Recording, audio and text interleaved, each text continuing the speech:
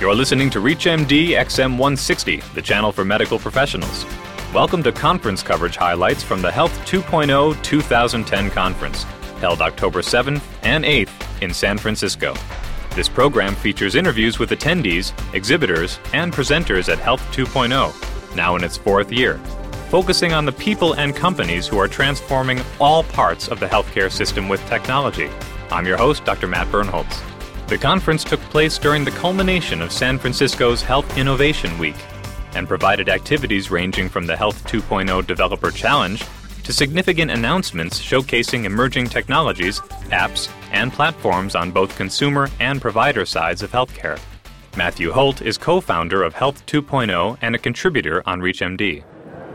Health 2.0 2010 is really the ability to get easy-to-use tools, highly visible information, and put it in one place that it can now start to impact decisions and actions.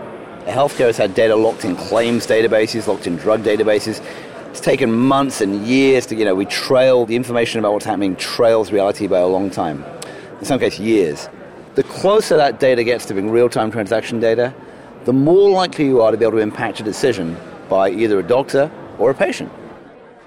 Some big announcements at the conference came from the U.S. government. Anish Chopra, Chief Technology Officer of the United States, described the new Blue Button for Veterans program. Today's announcement was the formal launch of a program called Blue Button, an extraordinarily simple proposition that while we go down the hard road of implementing the President's strategy for healthcare information technology, we wanted to demonstrate progress along the way. The President on August 2nd told the Disabled Veterans of America that by this fall, every veteran who has access to their My Healthy Vet account would have a new feature added called Blue Button that would allow them to download their personal medical information at their choice and with their privacy and security considerations. We met the President's commitment technologically a few weeks ago. Without much fanfare, over 65,000 veterans have now downloaded their health data. Today's announcement coincides with winners of an application development contest sponsored by the Markle Foundation, no taxpayer dollars, where they said, what should people do with these downloads when they've completed them? And Markle asked the private sector if they would build interesting applications that would be available for people to choose if they wish to upload their file. And what we saw was a wide-ranging applications that were introduced, and the winning application from Adobe is available today at the Adobe website. And literally it demonstrates the kind of visualization and the impact one could have that not only helps the patient better understand their healthcare data, but invites the physician who's witnessing or receiving this information to add to it and benefit from it when rendering care. Another high-profile figure at the conference was Jeff Arnold, one of the founders of WebMD, who announced the launch of his latest venture, Sharecare. We basically built a database of 1 million questions of health. So if you were thinking about any question, say, in type 2 diabetes, we look at what is it, what causes it, how's it treated, what's it like to have it, and we organize thousands of these questions. And then we go out and we recruit experts to answer those questions. Today, we recruit everybody from Dr. Oz and Dean Ornish to the Cleveland Clinic to Johns Hopkins to Mount Sinai to New York Presbyterian to leading expert authors to physician societies to industry to all weigh in on their perspective to give the consumer a macro point of view on how to best answer that question that they're searching for. So we basically look at what's surging at that moment. It's almost like a popularity index. And so, there's a little bit of an 80-20 in health. So the questions that are most searched for kind of show up first. And to answer, your last question of why do doctors want to participate in this and share care is we built kind of what we call a Facebook with a purpose, which allows the expert to provide their perspective. And then when consumers are reading their answers, they click on the physician's name and it launches his social media platform similar to Facebook that allows that consumer who's resonates with that particular physician's voice to have ongoing conversations with that doctor in a Facebook-type experience. By using major content and corporate partners such as Discovery Health, Oprah, and others, Sharecare aims to be the top resource for sharing of ideas and perspectives on physician and patient-driven healthcare. I think all our partners, from Dr. Oz to Johns Hopkins to Cleveland Clinic to the American Cancer Society, kind of all echo the same theme that an informed consumer is a better consumer. And so it's really helping them get to quality content. And that's why we focus so much on experts. We didn't even open the platform when we launched today to consumers to be able to take out profile pages, because we want to spend the rest of the year continuing to recruit experts. The experts that we have had to date have taken the platform so serious that we broke the 100,000 answer plateau this week. What's been really fascinating to see is that we have so many experts contributing answers that they're all starting to look at, well, how does my answer look to the other doctor's answers? And we built an ecosystem of healthcare professionals when we intended on building a consumer site. But because of the activity by the physicians and how much they're using the site, we're now building an opportunity to communicate with these healthcare professionals. Off their profile pages where they answer questions, we envision to be able to start introducing CME and other physician-patient consults and other activities that can hopefully continue to streamline their day, and they'll be able to use ShareCare not just to share care in the form of answers, but to provide services directly to their patients. In general, we have a very ambitious mission. We want to answer all the questions of health and wellness, and we're off to a great start of over 300 partners, and we broke 100,000 questions. But because the mission is so big, we really need to reach into people that you talk to who are qualified to share care and ask them to grab a shovel, help fill the holes, and kind of get into this movement that we're all working on together for well-being. Of course, the granddaddy of all health questions and answers is Google. Dr. Ronnie Zeiger is the chief health strategist. There's probably more health questions posed in the Google search box every day than questions are asked of all doctors in the world on a given day. And that's pretty overwhelming. I certainly take that responsibility pretty seriously. But in terms of all of it, it's about how can we help people navigate the wild world of health information and get them from their health questions, their health needs, more quickly to useful answers. But more than that, Dr. Zeiger thinks there are more productive uses for the masses of data that currently sit in a variety of data warehouses.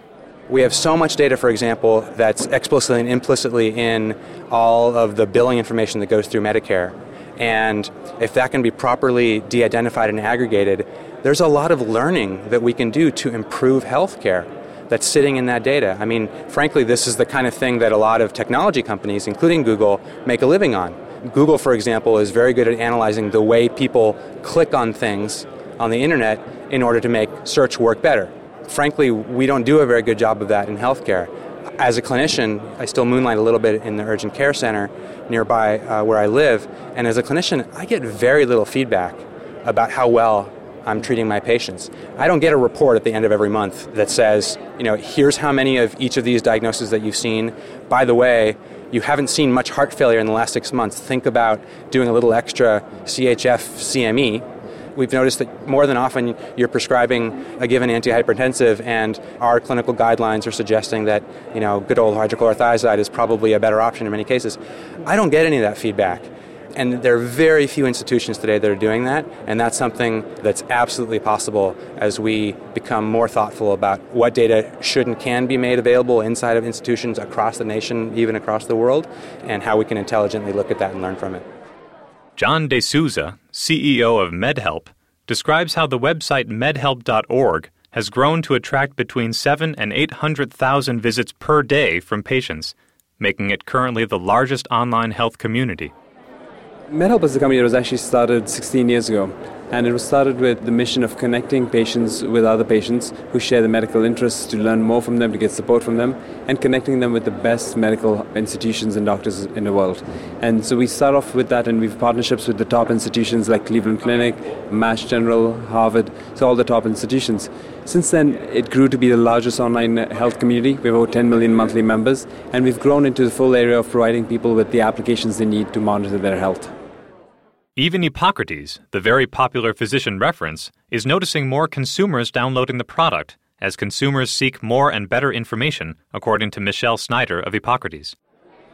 We were founded in 1999. We're a free reference product that users can download off any of the internet sites, like the App Store or the Android Marketplace, onto a mobile device. And so that's really what people have known us for, is our mobile reference products. We have about 300,000 doctors in the country that use us today. It's interesting, we're also seeing more consumers using us today as well. There are more consumers that are interested in taking charge of their health care, and they want to look at trusted content, so they're finding our apps themselves, but we're also seeing doctors telling patients about Epocrates, and then they actually go download our application or go online as well. I think the big change for us moving forward will be, in the past and today still, we really are primarily a reference company, so you can find information on anything about drugs, interactions, adverse reactions, pricing, disease information, but we kind of hadn't crossed that line into patient information, and we announced earlier this year that we're going to be creating an electronic health record primarily targeted at small doctor practices. We see a huge need there for a low-cost solution from a trusted provider that's easy to use and fits into their workflow.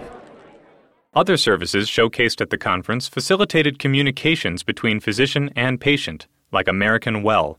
Here is CEO Roy Schenberg. American Well is a software vendor that introduced online care into the market. It's a software system that's operated by the large health plans, national health plans, Blues, and others, to bring together, through technology, their existing patients, their members, with their existing physician networks.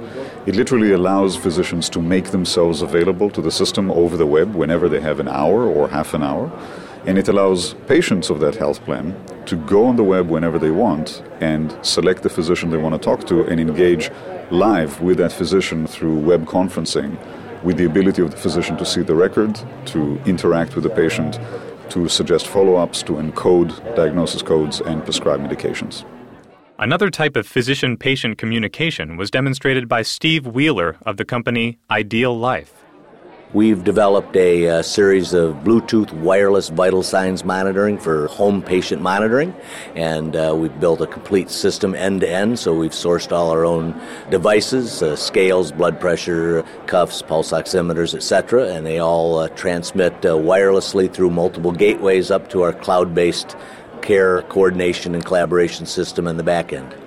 It's real-time data at very low cost that they can then collaborate care. We're really dealing with people with chronic conditions. We start with the most expensive, people with, congestive heart failure, or people with COPD, diabetes. These people are costing us a lot of money, and there is nobody really collaborating with real-time data. So we have the ability to very inexpensively give these people tools to have that data go up and be collaboratively integrated to other systems and multiple caregivers, and hopefully change their behavior to moderate their condition. Dr. Ted Itan of the Permanente Federation notes that Kaiser Permanente has realized time and money savings as more of these electronic tools are rolled out in the KP service areas.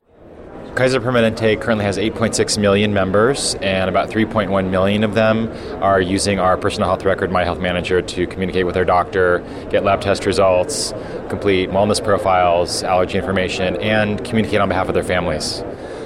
Well, the advantage that the healthcare system has is that it creates advantages for the patients they serve. So it always starts there for us. And what doctors really want, I think what every doctor in every practice wants, is to do a good job for their patients.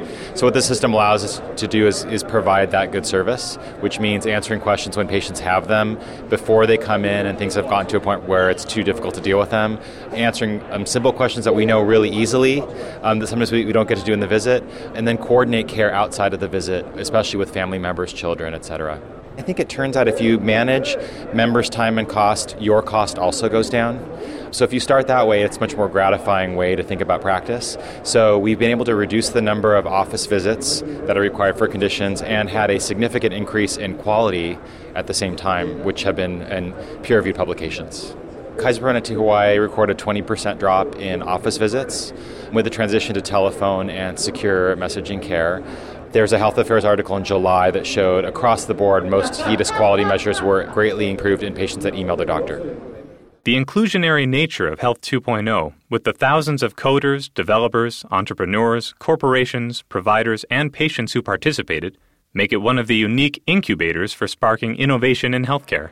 Again, Matthew Holt.